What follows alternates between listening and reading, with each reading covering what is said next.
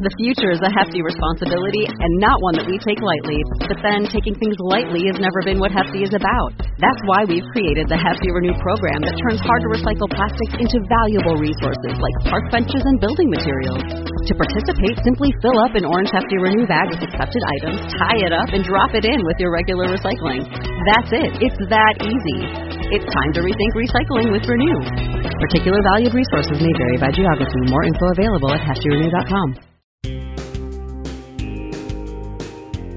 Welcome to the Measure Success podcast, where we feature top leaders on how they measure success in their business and life. Now, let's learn from their experiences.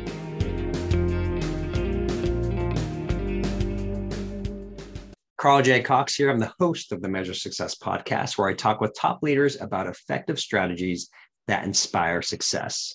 This episode is brought to you by 40 Strategy. 40 Strategy is built to make strategy work for small to medium-sized businesses and organizations to help design world-class strategic plans, but not only that, helping keep them accountable to actually get it done. We've also recently have put this process in together in a course. We call it the Captain Strategy course. We encourage you to go online to learn more at 40strategy.com. We like to, from time to time, do shout outs, and the shout out goes to Chris Panayotou. He is the author of Capitalize Your Finances. He is also a Duck fan, and we don't hold that against him. Good friend of the show, and he's been a previous guest on the show as well. We just appreciate his introduction to our current guest, who is Nicholas Hutchison. Nick is the founder of BookThinkers, a company dedicated to spreading the power of personal development books. And you can see, like, he has a lot of books behind him, have a lot of books behind me. We're going to probably talk about that quite a bit in depth because we both love the concept of learning and how to help make a difference in other people's lives. He's focused on developing insightful content and interviewing the world's top nonfiction authors for his podcast. And his podcast is called BookThinkers Life-Changing Books. Well, with that, Nick, welcome to the Measure Success podcast. Carl, thank you so much. There's nowhere that I'd rather be. I love having conversations about books and personal development topics, effective leadership, and everything in between. And Nick, we've had some bonding time when we did previously as well. He lives in the Boston area, as where I originally was from. And of course, we talked about some good Boston Red Sox talk, as well as the New England Patriots. And you've had some really interesting experiences in your life because you grew up, if you may, in that you've been connected with professional athletes. Some of them now are your clients. So we're going to touch on that in here in a moment, but tell us a little bit deeper about what you actually do. Tell us more about your business and how you make a difference in the world. Sure. So it starts back in 2016-17 when I read a couple of good books that changed my life. And I started sharing the books that I was reading on social media. I had some business ideas around monetizing my love for books that didn't really work out. But what did happen was I started to develop an online presence in this personal development book space, specifically on Instagram. And so as my audience started to grow, Carl, authors would reach out and say, "Hey, Nick, your audience is my target reader. How can I get the book in front of them?" And so I started to do paid book reviews back then, 2018, 2019. And from there, we've built out a full service digital marketing agency that nonfiction authors can use to promote and market their books. So we do short form content creation where we'll help turn their books into social media content. We do podcast booking where we'll place authors on podcasts. We do book reviews, social media management, and a bunch of other stuff. And at the end of the day, they say your purpose comes from your pain. My pain was solved by books, and I want to help other people do that same thing. So I love connecting the right person with the right book, giving them the tools to implement it effectively and create real change. And that's what my business does. It tries to get people to read more good books. I love that. One of the things that many, many years ago, one of my first experiences with book learning, wasn't much of a reader up through college, I would say, initially. Yeah, me neither. And eventually matter of fact, as a client, I was actually working as an internship at the University of Washington, and they gave me this 16 set cassette audio tapes. Okay, it's a little old school here, right? Of the Zig Ziglar program. And I fell in love with it. It was just this amazing experience. I got to admit, a lot of my quote unquote reading is audiobooks. That's how I actually absorb information better personally. This way I learn better. And it changed my life. But one of the things he said in there is to be a great leader, this is Zig Ziglar, to be a great leader, you got to be a great reader. And I'm curious from your perspective, once again, of really well successful people you have, how much have you found that to be true in their lives? Well, I think it's very true. If we look at the most successful people in society today from a financial perspective, we think of names like Jeff Bezos and Elon Musk, Warren Buffett, Charlie Munger. All of these people were voracious readers. They say that Warren read every book on investing in the Omaha Public Library by the time he was 11. Elon Musk, the bookshop owner where he grew up, used to have to shake him out of a daze because he was so tunnel focused on reading books. I recently interviewed somebody that just spent some time with Elon and said when they walked in the room, it was full of books. And this was more recently. And I think all of these amazing business people and all of these leaders, they are readers, and it's vice versa. I think reading helps you lead. I think leading also creates a desire to read more and learn more to serve the people around you. And so they're definitely tied together and correlated. When you're working with an author for the first time, and let's say it's their first book, and even let's say they're well-known, right? So you have one of your well-known guests, but they've never written a book beforehand, right? And they're like, how do I actually get people to read this? Because I want you to share a little bit, because I know you know the statistics, I don't offhand. What are the real statistics when it comes to books being read? Like, if somebody's publishing a book, how likely what percentage of the books are being sold actually out there in the market? Yeah, that's a great question. Well, the data varies a little bit, but the average author, especially a self-published author, they'll never sell more than a couple hundred books. Sometimes that number is 250. Sometimes you read, especially amongst self-published authors, it's closer to 100. But the barrier to entry as far as publishing a book has gone down a lot over the last couple of years. And so a lot of people are putting out a lot of books, and they're not selling. So yeah, demand has probably stayed the same, but the supply has gone up a lot. And as a result, you kind of get that 80-20 split, although it's way more exaggerated. It's more like 99% of consumption comes from 1% of books. And so yeah, it's a tough market out there. You've really got to have a purpose behind your book. And it's a long-term play. Very rarely is it an overnight success.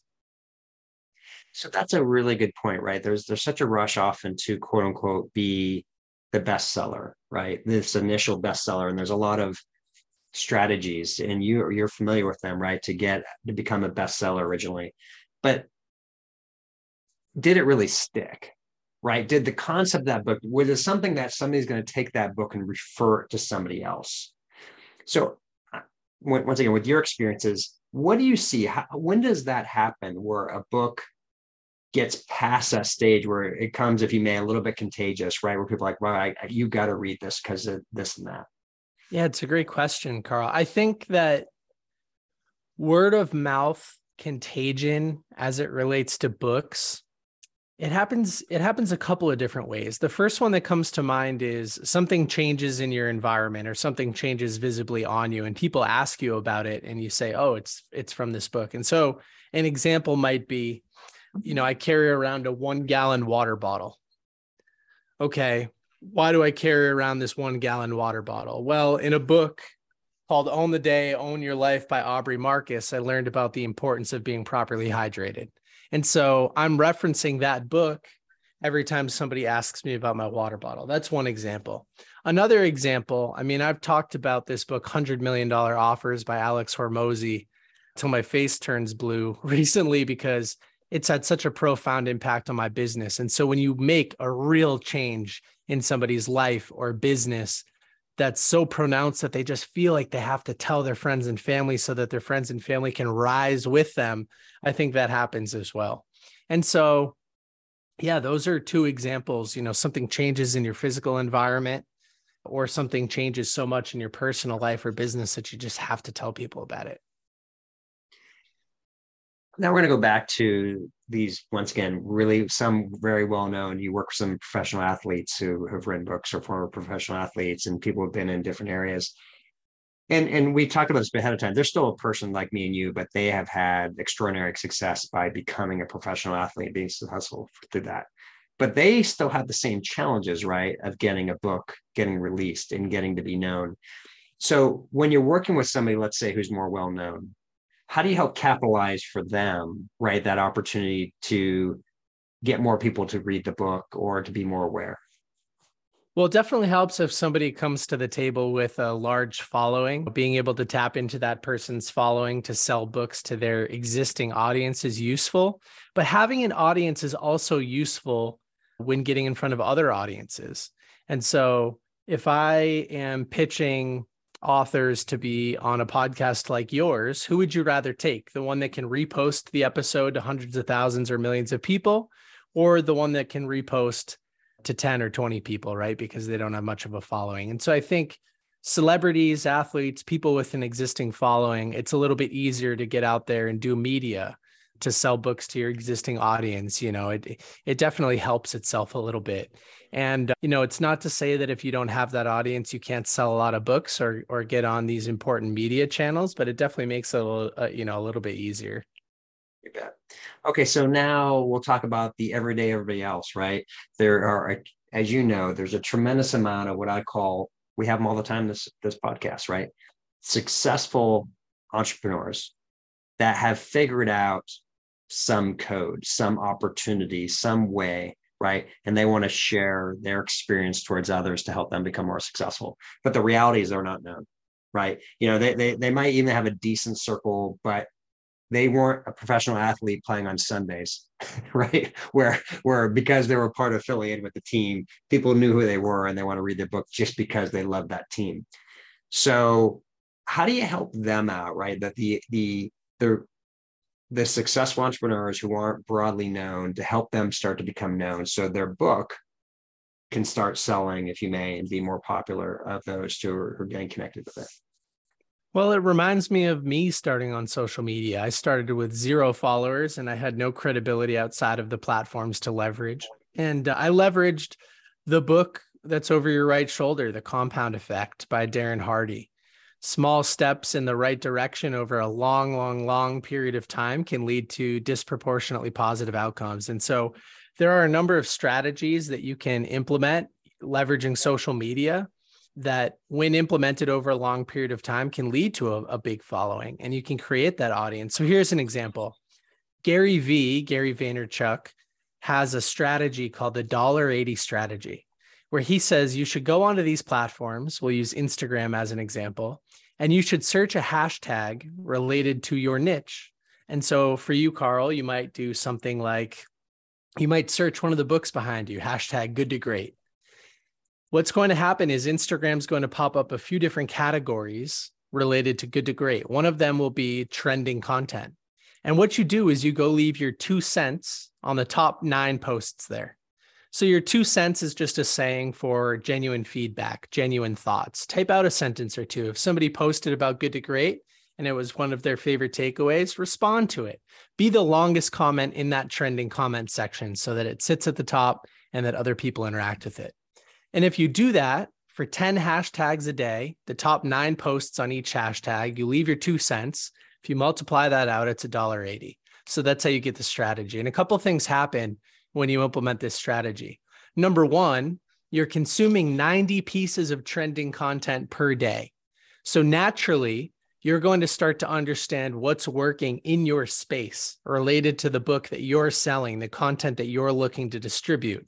And you can start to steal like an artist, as Austin Kleon would say. You can put out content that's very similar to what you know is working. Number two, when people receive these comments, they're going to check out your profile because it's the first time you're in their comment section. Everybody's insecure about their comment section and checks out who's commenting, unless there's like 1,000 comments.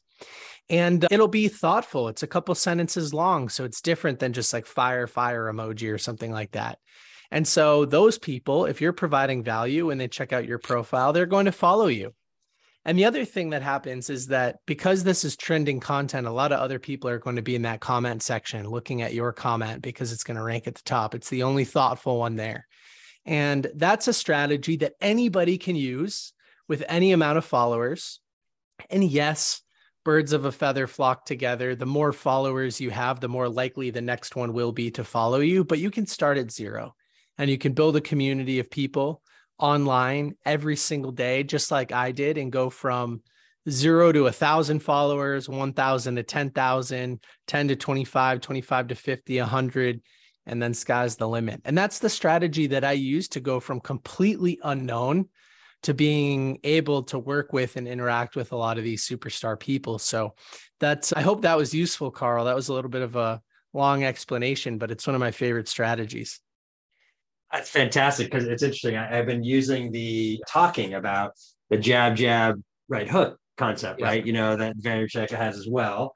And the concept, of course, around that is give, give, give, give, give. And then once you've provided and give so much, then you do that right hook, so to speak, right, of giving an offer that they can't refuse, right? Because they've gained trust in you, they know who you are. And now it's like, okay, now I'm willing, right, to talk with this person to gain more value, to take it to the next level. And I actually had not specifically heard that $1.80, and perhaps it was in there, but I didn't remember it specifically. And I also loved it how you mentioned one of Brian Tracy's quotes, right? Of just he's been one of those huge personal development individuals. That one of my favorite books, of course, is No Excuses, right? Of right, that like example, right, of that $1.80 strategy. How much time does it take you to do that? And why aren't you doing it? Right. It kind of comes down to, because it's free by definition. It costs you time, right? But it's free to do it. Yeah. And you're already consuming social content. This is just a more intentional way of consuming content, because you're still consuming content, but instead of mindlessly scrolling, you're only consuming what's relevant to you. And yeah, Brian Tracy's amazing. We had him on our podcast when he launched Eat That Frog for Students. And to be able to talk to such a legend and have a long form conversation with him, it was quite the experience. I'm a really big fan of his as well. So what has surprised you the most working in this industry? That's a good question. What has surprised me the most? Well, a couple of things. The first thing that comes to mind is that as humans, we often think our experiences going through life are very unique, but we forget that 10 or 11 billion people have lived before us, and many of them have faced the same problems that we're facing, maybe just a different technology or a different social issue, a different set of insecurities. But at the core of what we all deal with on a day-to-day basis, hundreds of thousands, millions, billions of people have literally dealt with the same issues. And a lot of them have written books about how they navigated those problems. And so, Carl, you were telling me before that you have 25 years of experience condensed into an 8-hour workshop.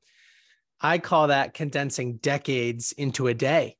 And books do the same thing. They condense decades of other people's lived experience into a day of application. And so the way that I kind of tie this back to reading books is that if you're facing a problem in your life, stop, think about it, research the problem a little bit. There's probably a good book out there that can help you solve that problem for $20, $25 in a day's worth of your time, or much less in most cases. You can solve that problem, or at least get the perspective of somebody who has successfully solved it. And that kind of ties into this saying that like experience, like your own lived experience is very valuable, but it can be painful. And so you can shortcut that by understanding other people's experience. It's such a great teacher when you see that this person running this type of business went through that same problem, and here's how they successfully navigated it after 8 failed attempts. You might be able to avoid those 8 failed attempts by reading about that and implementing it the way that they did. And so I think that that's the thing, is that there's a book to solve every problem, whether it's related to your health, whether it's related to your business, whether it's related to relationships, whether it's related to your mindset and happiness and fulfillment and purpose. Like, there are thousands of books on every one of those subjects, or tens of thousands, hundreds of thousands. And so you can read them and you can implement them. And I just like, it's so clear to me that you can solve these problems in your life by reading these books. And that was shocking to me because just like you, I wasn't much of a reader growing up, and I was really turned off by the traditional education system telling me what to read and what to think about what I was reading. Yeah. Well, and then telling you your thoughts are wrong, right? Yes. No, exactly. I don't like it. No, really, your interpretation of that is all wrong. It's like, oh, okay. But sometimes it's true, right? Sometimes we do interpret some information not correctly. Now, I'm curious about this part of, once again, you go through so many books. How many times do you read a book again? Well, 80% of the books that I read one time. But again, I read professionally, so I'm not always choosing the books that I'm reading. But about 20% of them I'll read multiple times. And then a very small percentage of that, maybe 20% of those, I'll read many times. So books, the book that started my journey was Rich Dad, Poor Dad by Kiyosaki. I've read that book 10 plus times. The Compound Effect, which we've talked about, that I see behind you, I've read that book 10 times. Extreme Ownership, Above Your Head, I've read that book at least a couple of times. The Power of One More, I just read, so it's very relevant to me right now. I See the Four Disciplines of Execution. I think I only read that one time. But anyway, to answer your question, yeah, I think what's cool about these books too is there's something called the Matthew effect. In the Gospel of Matthew, I think chapter 25, there's some conversation around like the rich get richer, the poor get poorer. And that happens with knowledge as well. Like the smarter get smarter and the dumber get dumber, because the more you read, the larger foundation you build to apply what you're reading to. And so many times I'll go back to a book with a completely new lens on and see something for the first time, even if it's my 10th read, from a completely different perspective, and be able to apply it in a new way that creates change. And so, yeah, I think it's super valuable to read books multiple times. No, I agree with you. I think when you find the right ones, because sometimes I find when I'm reading, or once again, listening, is that you're in a certain state in your life and you're only hearing and absorbing something at one period of time, but you can go back to it at a different period. And because of whether your maturity or where you are, you're like, wow, I didn't even pick that up the first time. And because you couldn't see it, right? You literally couldn't absorb or hear the particular story. And so there are those books which are like, once again, I think I agree with the Compound Effect, where it's like, there's such core principles in there. It's like, oh, I could apply this again, right? Or think about it in a different way based on the new problem that I'm trying to have. And so I agree with you. I think there are things like that make a lot of sense. When it comes to your business today, and you've built up, I think it's really cool how you built up and doing something you love, right? Which is learning and reading about books. And I'm with you, by the way. I think the value of books, everything has their place, from our podcasts that we're doing to blogs that people do. But the value of a book is it's been a curated event. It might not be the newest information, but it's a curated event from somebody's recent experiences up to 25, 50, some historical context that's put into this one condensed form. And it's hard work, right? It's hard work to put a book together. And that's part of the reasons I like them so much, because they're so curated, right? It's taken so much effort to get to that final part. But as you look at your business and what you've done, how are you measuring success in it and with your clients? It's a good question. When BookThinkers, for the last couple of years, success was measured by books sold. Now that we're more of a digital media company, it's impressions, followers, views. Like, we're focusing more on books being a lead mechanism for a complementary product or service like the one that you're going to be offering alongside your book. So sometimes the KPIs that we're measuring are related to courses sold or speeches booked. So I think it's a little unique for each person that we work with. I love the idea of leveraging a book as a business card. I heard somebody recently say that books are business cards that don't get thrown away. Nobody throws away a book that they get in the mail. And so it sits on the desk until somebody goes, aha, you know what I need?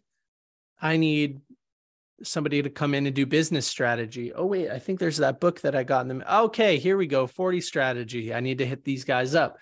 That process, I think, is very useful to have related to your book. And anyway, books as business cards, as lead mechanisms, that's kind of the business that we're in. And then as a result, the KPIs that we're measuring are kind of unique for each client. I loved it how you talk about, you were mentioning the difference between leading and lagging indicators, right? The lagging is the outcome, but you've turned more towards the marketing side, which is leading to get them to there, right? And making sure they're not just vanity metrics, right? But they're actually metrics that are valuable, that are creating value, that people go, oh no, I actually need to move this forward. The impression turns into a lead, that lead turns into an opportunity, the opportunity turns into a sale, right? When you move through the whole process. All right, so you have shown an example right there of you have this big jug of water that you do, this gallon of water that you walk around with, of a habit that you do that's helped you to do incredible performance. What other habits have you developed consistently to help make sure you're doing your best? Oh, great question. I have 1,000 of them. So we could spend the next 5 hours talking about all of the biohacking and everything related to what I do. So every morning I go for a 1-hour walk with my dog right when I wake up out in the woods. There are a couple of benefits to doing that. Number one, I don't think we get enough time in solitude to think about thinking, to think about our business, to think about our lives. So often we're caught in the whirlwind, the day-to-day chaos. And so that's a very important part of my routine. And I also get to breathe fresh air. I get the exercise, endorphins kicking. I get a little bit of sunlight in my eyes to set my circadian rhythm before I consume any caffeine. Bunch of benefits. Then I come back and then I go right to the gym and I actually do a weightlifting workout. I really get the exercise, endorphins kicking. Maybe I'll consume a little bit of caffeine then.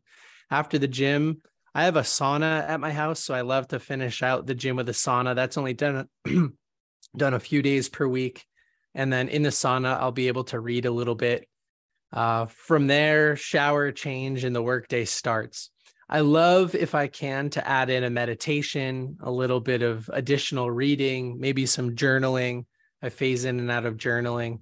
And I also fast, so I don't eat until about 12 every day.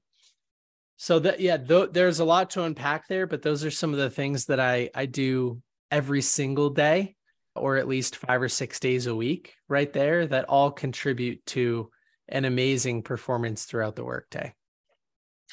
I love it. And I love how you've developed those consistencies. How long did it take you to get consistent?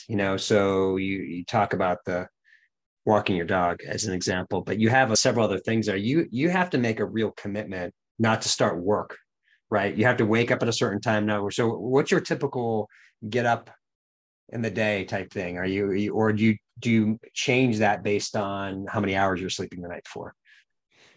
It's very consistently 5:55 a.m. or 6 a.m. So that gives me enough time to get that long morning routine done before the workday kicks off. So it typically takes a few hours of my time. But by the time I sit down and start working at 9:30 or 10 a.m., I have a little bit of flexibility there. By the time I start working at 9:30 or 10 a.m., I've completed a couple of workouts. I've got all these other things checked off and I'm in the right mental state. So 6 a.m.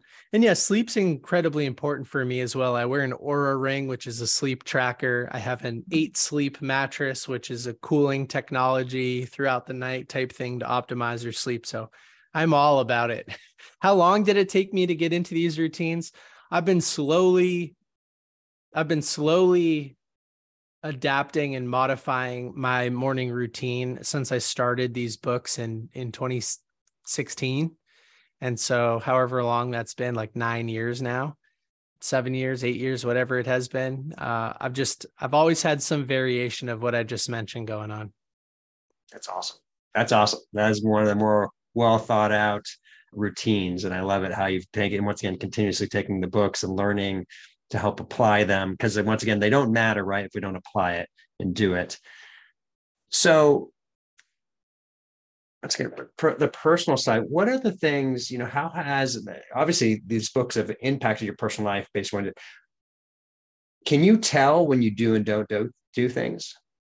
So Oh let's say, yeah. for example, you don't do something for a week. Can you tell your performance starts waning? Oh yeah, 1000%. So I'm on day 68 right now of a program called 75 Hard. Are you familiar with it? I actually know, yes, I know somebody else is doing it right now. Matter of Oh, fact, perfect. Tanya, who's listening, hopefully right now, she's told me about it. She loves it. Yeah, I 75 Hard is an amazing program for a couple of reasons. Number one, you can't consume any alcohol while you're on it. And so alcohol is such a great example of me being able to feel when I don't get my routines done, because when I'm not on 75 Hard, I like on a Friday or Saturday night to go out and have a couple of drinks with my friends or my fiance. I do a lot of traveling internationally, and I love spending a night out in a new city and talking to people and having a few drinks, whatever. But the issue with that is that my sleep, I go to sleep later.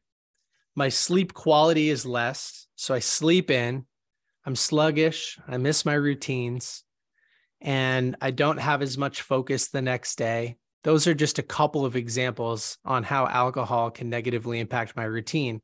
But then it's so crystal clear to me the difference in energy that I feel 4 or 5 p.m. in the afternoon. Like right now, I'm in perfect 68-day, 2 workouts a day dieting shape, which has compounded into a great level of focus. I mean, right now it's 3:45 p.m. for me. I feel like I could go for 10 more hours. I have a limitless energy.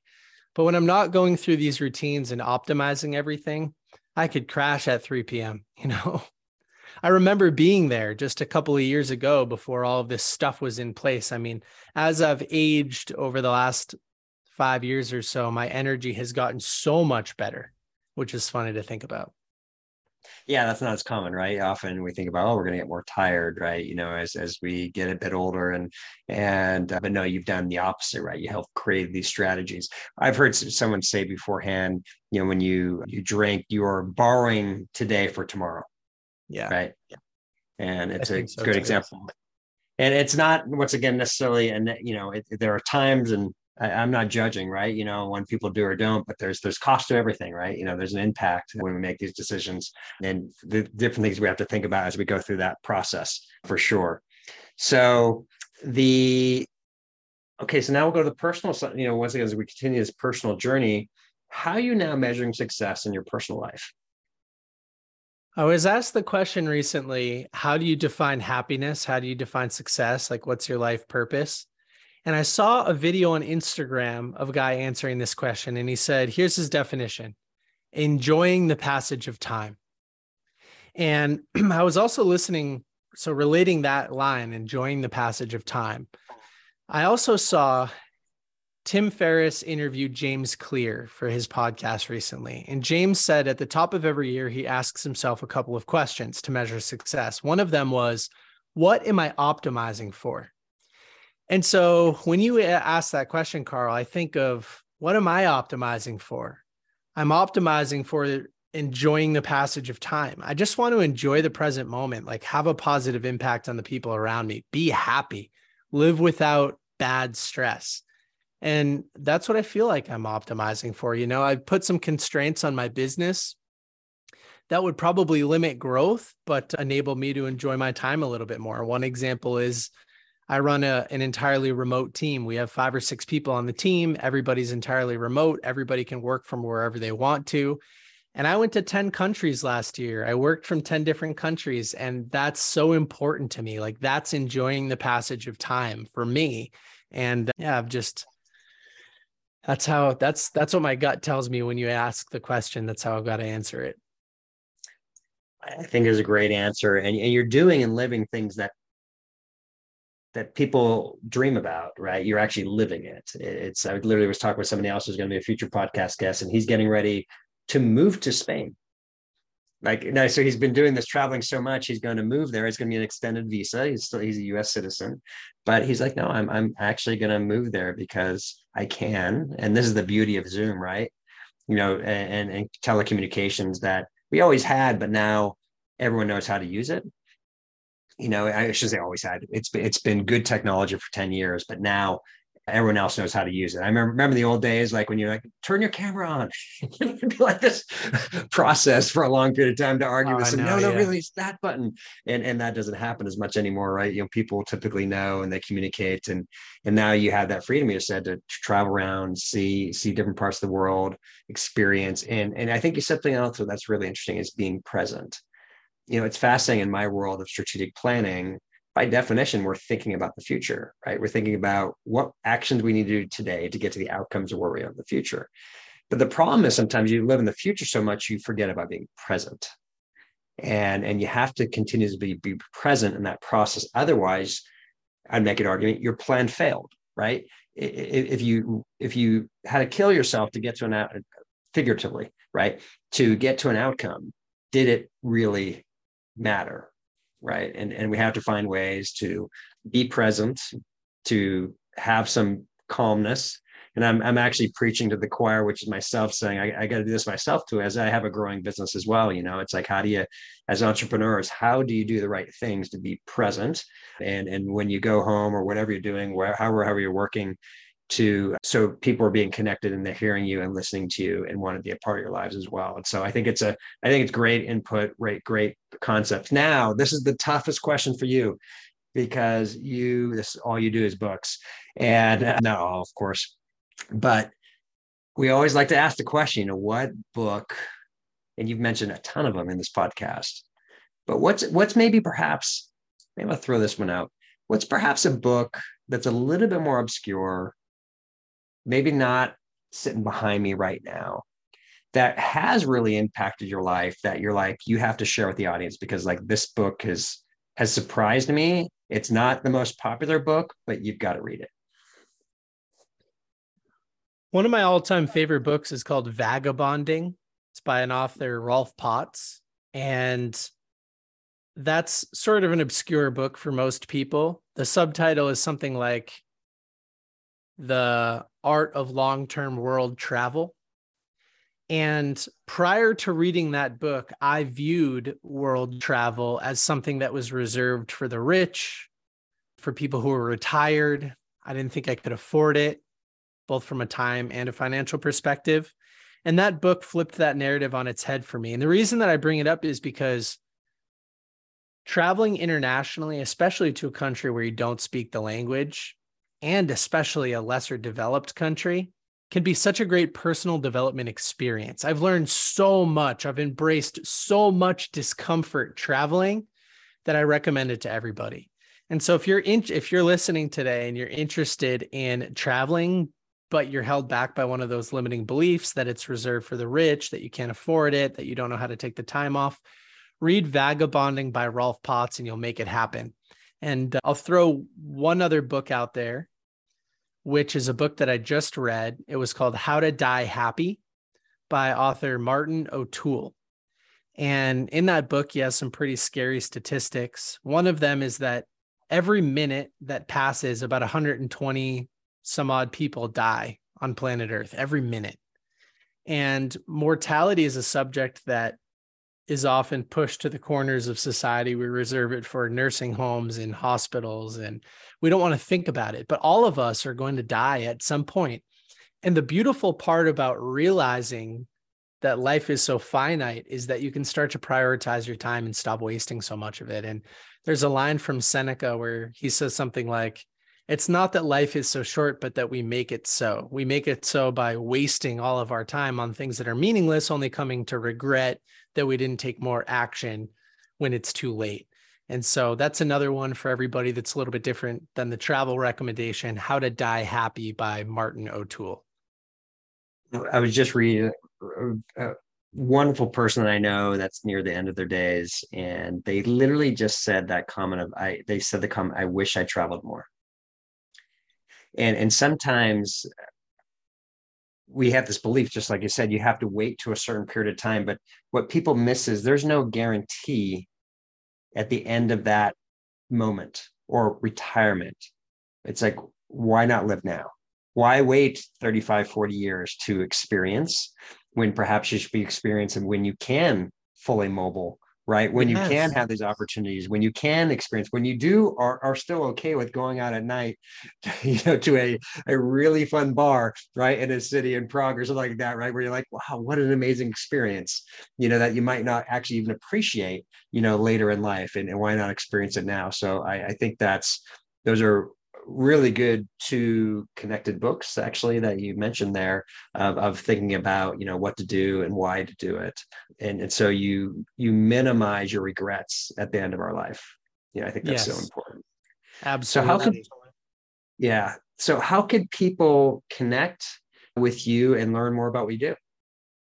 The best place still today is BookThinkers on Instagram. So if you just search BookThinkers, you'll find us there. It's where our biggest community is. And if you have any questions related to book recommendations, feel free to reach out there via Instagram DM, and we'll be sure to answer. We do have a fully functioning website, bookthinkers.com. But we just, if you want the livelihood, the action, you go over to Instagram. That's where we're at. And we also have the podcast, as you mentioned earlier, Carl. So Book Thinkers, Life-Changing Books. Each episode is with a world-class nonfiction author or business person. And we do a deep dive on their books for every episode. That's fantastic. Nick, it has been an absolute pleasure to have you on the Measure Success podcast today. Yeah, thank you so much. It was a lot of fun. And to everyone else who's listening, I really hope you go out, learn more, go on to Book Thinkers, once again, whether Instagram, website, learn more about what they're doing, listen to his podcasts. Great insight. As you can tell, he has great knowledge and wisdom that he gained, right, from continuously learning and reading. And I think that's the lesson here that we should all take. And then the opportunities has helped provided him in your life, you're living and walking, right, your experiences have gone through, which I think is absolutely fantastic. And to all of our listeners, once again, we super appreciate you listening to our podcast. We appreciate your reviews that you provide to us that helps us continue to grow and bring on great guests like Nick that we have today. So as we always say, wishing you the very best and measuring your success. Have a great day. Thanks for listening to the Measure Success podcast. We'll see you again next time to learn from the best. Remember to subscribe now to get future episodes.